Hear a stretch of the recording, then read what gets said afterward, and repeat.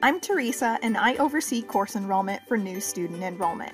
In this video, I'm going to describe the steps for adding a course to your schedule. The first and most important thing to keep in mind is to communicate with your academic advisor before adding a course. You don't want to take a course that won't count or that you don't need, so it's important to confirm that you should add the course before doing so. Step 1 is to log in to MyRed and click the Enrollment tab. Then click Build, Schedule, and Enroll. Then choose the applicable term, and then select Campuses. If you do not have approval to take the course that you're adding as an online course, deselect Distance Delivery. That way, the system won't display any online courses for you. Don't worry about these other campuses unless you already know which campus you'll be taking the course on. Click Add Course and click on the subject bar.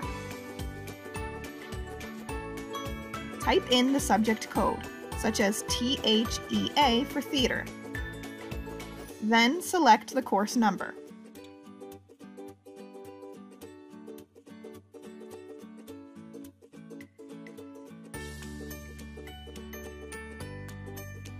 You'll see the course that you just added here in this Courses section.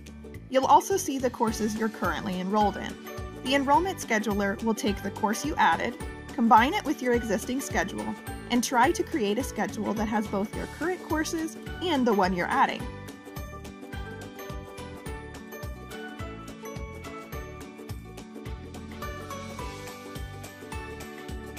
If you do have options, click View to review the potential schedules. If you like it, great, that's easy. Click Send to Shopping Cart. If you have other options that you'd like to review, click the right arrow on your keyboard or the Next button at the top of your screen to move through other schedule options. Once you find one you like, send it to the shopping cart. If your advisor has provided you with a permission code for the course you're adding, type in the code in the permission code box. If you don't have a code, which will be most of you, leave that box blank. Then proceed through these next few screens. Hopefully you see a green check mark and a success message.